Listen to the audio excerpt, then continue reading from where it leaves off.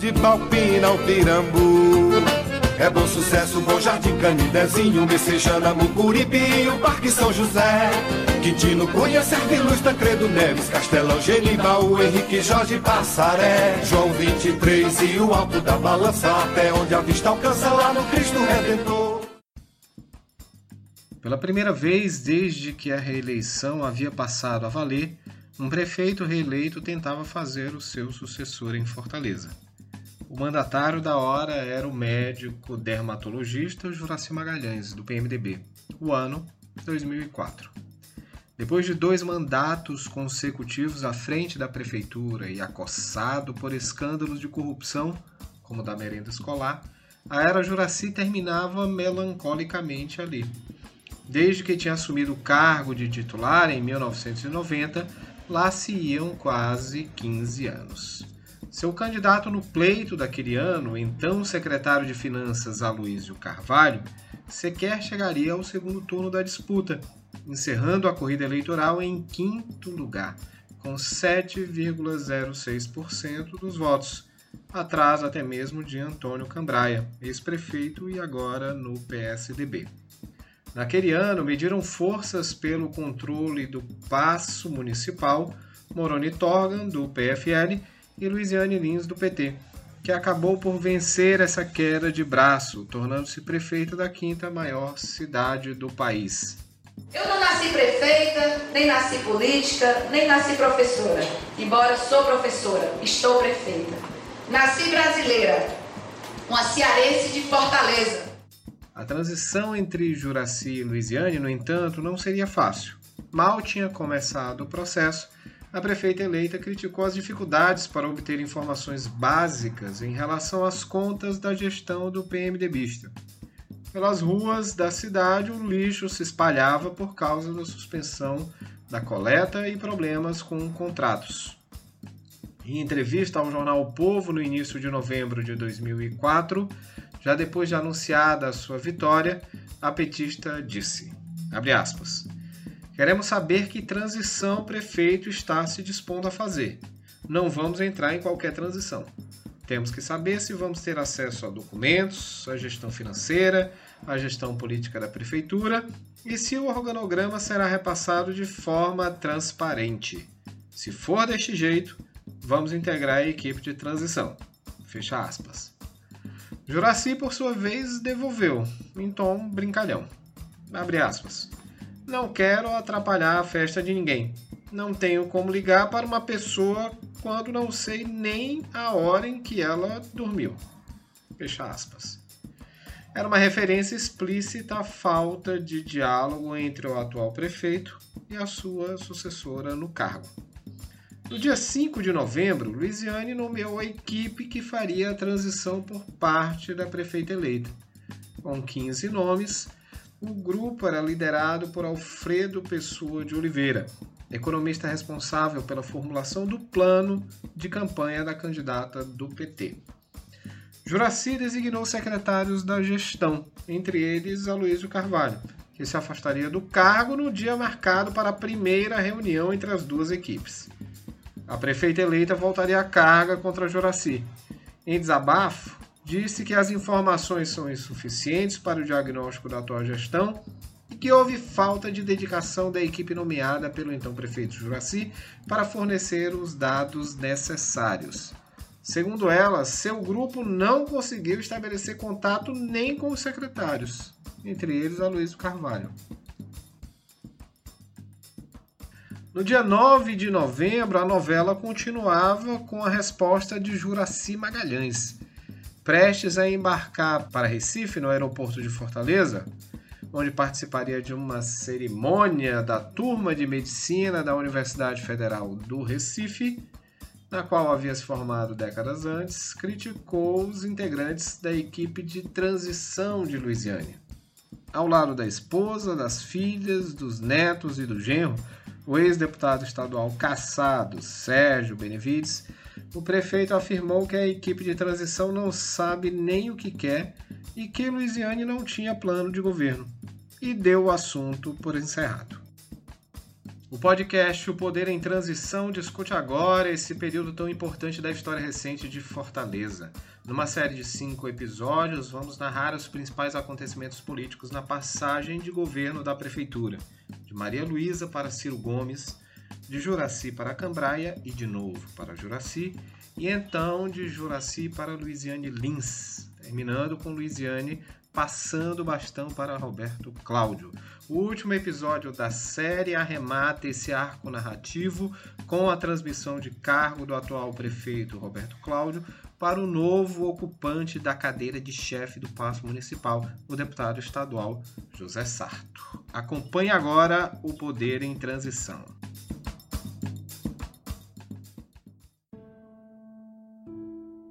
Apesar disso, houve transição, sim. Aos trancos e barrancos. Na verdade, produziu-se um relatório de mais de 500 páginas que pretendiam dar conta de toda a gestão e dos desafios que a nova prefeita encontraria a partir de janeiro de 2005, quando assumiria a cadeira de chefe do Executivo Municipal. A realidade mostrada pelo relatório, embora o documento tenha sido classificado por Luizianne como insuficiente, era desalentadora. Em 6 de dezembro, depois de muitas idas e vindas entre as equipes e quase um mês após o início dos trabalhos, 21 especialistas e representantes partidários encarregados de diagnosticar a situação do município apresentaram um quadro complicado, conforme narrou o Povo. Trecho da reportagem daquele dia afirmava que, nas linhas gerais, o relatório da transição destacou a falta de planejamento de ações integradas entre as regionais e as secretarias temáticas e a ausência de políticas específicas para o turismo. Foi apontada também a quase inanição de órgãos como a Empresa Municipal de Limpeza Urbana, a Enlurb, e a Companhia de Transportes Coletivos, a antiga CTC. E, para finalizar, chegou-se a uma dívida de 255 milhões de reais de restos a pagar somente em 2004, numa avaliação preliminar feita por Alexandre Cialdini, futuro secretário municipal de Finanças da gestão de Luizianne Lins. O rombo final seria maior ainda. Isso sem falar no número superlativo de comissionados e na redução do quadro de pessoal da prefeitura, o que comprometia, segundo a equipe de transição, a oferta de serviços básicos. Então, o secretário de Juraci, Francisco José Gomes, que integrava a mesa de discussão com a equipe designada por Luizianne Lins, confirmou que o ex-prefeito não tinha deixado de fato recursos suficientes para saldar dívidas, mas argumentou que uma série de fatores levaram os problemas de caixa no fim do mandato, a exemplo do fim da cobrança da tarifa do lixo, que fez a prefeitura desembolsar nada menos que 60 milhões para manter os serviços. Mesmo incompleto, portanto, o relatório indicava que o desafio de colocar as contas em dia e azeitar a máquina administrativa era maior ainda do que se imaginava. Já de posse do mandato de prefeita, Luizianne Lins voltou a denunciar problemas com o que havia encontrado na prefeitura. Melhor, com o que não havia encontrado na administração municipal. Porque o problema dos buracos, a grande maioria deles é drenagem urbana, que é outro problema, ou seja, não se imaginava que se ia chover como se chove, então fizeram um sistema de drenagem extremamente tímido, da década de 60, e que não comporta mais, impermeabilizar a cidade drasticamente. Então tem local que vai ter que tirar o asfalto para colocar outro tipo de material, vai ter que fazer isso. Em reportagem de 9 de janeiro de 2005, o Povo noticiava: nova gestão encontra caos administrativo. Na sequência, o texto falava sobre o desaparecimento de equipamentos em 9 unidades básicas de saúde, na sede da Regional 6 e até na sede da própria Secretaria de Saúde, onde ocorreram roubos de 10 microcomputadores, um servidor, 4 processadores, 3 placas-mãe e 3 impressoras, além de discos rígidos e até uma maleta com ferramentas para manutenção, além de outros itens. Na pasta do meio ambiente, a SEMAN, continuava a reportagem, O novo titular também encontrou a casa fora de ordem. Com o aluguel da sede da secretaria atrasado, havia 6 meses e uma ação de despejo sendo movida contra a Semam. Procurados, os ex-gestores da era Juraci negavam. Prevista logo para o início do governo, uma reforma administrativa foi adiada. O argumento era de que ainda faltavam informações cruciais sobre o funcionamento da máquina da prefeitura. Ao fim de janeiro de 2005, no dia 31, Luizianne fez um primeiro balanço da situação do município. Em entrevista exclusiva ao Povo, explicou por que havia assinado decretos de emergência na cidade. Abre aspas. O que na verdade justifica a situação de emergência é o fato de que entramos no primeiro dia do governo sem nenhum tipo de serviço fundamental. Nós íamos esperar acontecer o caos para se fazer alguma coisa? Não ia. A situação é emergencial mesmo. Ou não é emergencial limpar Fortaleza antes das chuvas chegarem? Perguntava a prefeita. Luizianne então acrescentou, abre aspas, quando foi entregue o relatório da transição, dissemos claramente que as informações de número não chegaram nunca. E assim, quase às cegas, de acordo com a nova prefeita da capital cearense, a nova gestão da prefeitura começou. Não por acaso, a primeira ação da administração foi uma ampla operação de limpeza na cidade, chamada de Fortaleza Bela, marca pela qual Luizianne ficaria conhecida nos anos seguintes. As dificuldades são muitas, mas as possibilidades e a vontade da gente fazer essa cidade acontecer também é muito grande. De acordo com a socióloga Paula Vieira, a gestão de Luizianne estabeleceu um corte em relação ao que foi o governo de Juraci Magalhães. Para a pesquisadora, o PMDBista vinha de um longo processo de desgaste após 8 anos nos quais tinha sido acusado permanentemente de beneficiar familiares no governo, como o então genro Sérgio Benevides, ex-deputado estadual, cassado em meio ao escândalo da merenda escolar. A entrada de Luizianne no tabuleiro político demarcou, portanto, também outro momento para os partidos de esquerda no Ceará. Mudou a pauta da política local. A transição entre Juraci e Luizianne, ela acompanhou uma conjuntura em que o Partido dos Trabalhadores estava construindo uma certa hegemonia em termos de projeto político. E a Luizianne, apesar das eleições terem sido um pouco competitivas para as esquerdas, porque ela não disputou sozinha, né, tinha o Inácio, enfim. Então, a Luizianne, ela acompanhou, a eleição da Luizianne acompanhou esse cenário. A grande mudança, no caso, foi esse foco de projeto político, porque no governo da Luizianne foi um governo mais voltado para os direitos humanos, né? As estruturas de secretarias e coordenadorias, elas foram sendo direcionadas para esses projetos, mais em comunidades, projetos que atendessem minorias, projetos que fortaleciam a política de crianças e adolescentes, teve esse formato, essa visão. Paula fala que, em comparação com o que havia sido a era Juraci, houve pouco investimento em infraestrutura da cidade que não fosse em uma determinada regional, ou seja, o foco eram as periferias e as obras estavam descentralizadas, espalhadas por regiões até então pouco atendidas pelos gestores. E, de fato, ela pouco investiu em termos de infraestrutura da cidade, que não fosse em uma determinada regional, né? Porque ela foi priorizando alguns pontos em termos de infraestrutura e de políticas de arte, cultura, para crianças e jovens, para mulheres, esse fortalecimento das comunidades. Então, a infraestrutura de bairros de classe média não foi realmente pauta da Luizianne.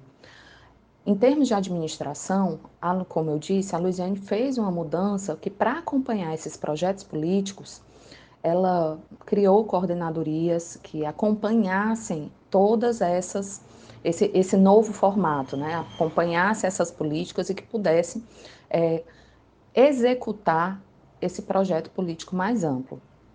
Foi no governo da Luizianne, então, que, por exemplo, foi efetivada a Lei Maria da Penha, que foi em 2006, né? Então, aí já tem um alinhamento de política para mulheres, contra a violência contra as mulheres. Então, teve um fortalecimento dessas políticas mais voltadas para os direitos humanos e de inclusão de minorias. Cientista política e professora da Universidade Estadual do Ceará, Monalisa Torres avalia que esse movimento inicial de Luizianne a projetou na cidade e foi responsável por uma boa avaliação dessa primeira gestão. A Luizianne se elege em 2004, faz uma gestão bem avaliada, com construção do Hospital da Mulher, requalificação de espaços públicos, tal, e tudo, e aí ela se fortalece para 2008. Em 2008, ela já constrói uma aliança com os Ferreira Gomes.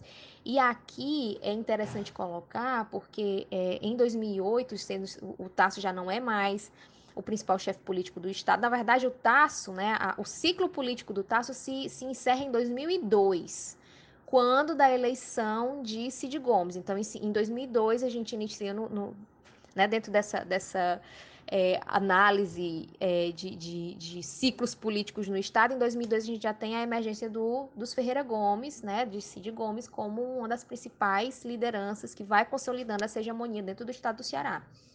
E aí, em 2008, a eleição, mais uma vez competitiva também, mas a Luizianne já tem o apoio, já recebe o apoio dos Ferreira Gomes.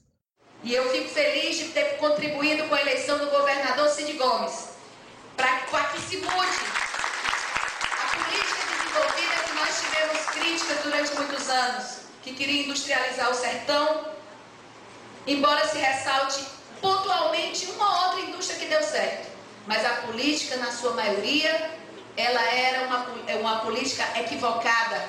Quebrou a nossa tradição de agricultura, acabou com a nossa produção mais pesada de algodão e, ao mesmo tempo, a renúncia fiscal de 4 bilhões de reais reunidos em 20 anos significou o interior do Estado mais pobre e com mais dificuldade. Mas eu estou animada, porque os dados são animadores. Tenho visto aí o desempenho do governo do Estado de Ceará, na liderança do governador Cid Gomes, e já vejo várias melhoras que começam a se destacar dos anos anteriores. E isso enche meu coração de alegria, porque certamente esse reflexo direto dessa melhoria da condição do nosso povo se reflete na cidade de Fortaleza, na capital do Ceará. Mais que uma marca da nova administração, a Operação Fortaleza Bela cacifou Luizianne para concorrer à reeleição dali a 4 anos, juntamente com outras obras e programas que foram adotados pela prefeita. Na disputa seguinte, portanto, Luizianne derrotou Moroni novamente, agora ainda no primeiro turno, com 50,16% dos votos, elegendo-se para mais 4 anos de governo. A facilidade com que encontrou para se manter no cargo, porém, não se repetiria ao fim de 2012, quando a petista tentaria fazer de Eumano de Freitas o seu sucessor. Ali se encerrava o período de Luizianne e começava a hegemonia dos Ferreira Gomes, que passariam a dominar não apenas o governo do Estado, com Cid Gomes, mas também a prefeitura da capital do Ceará, que teria um novo ocupante, um novo inquilino, a partir de janeiro de 2013.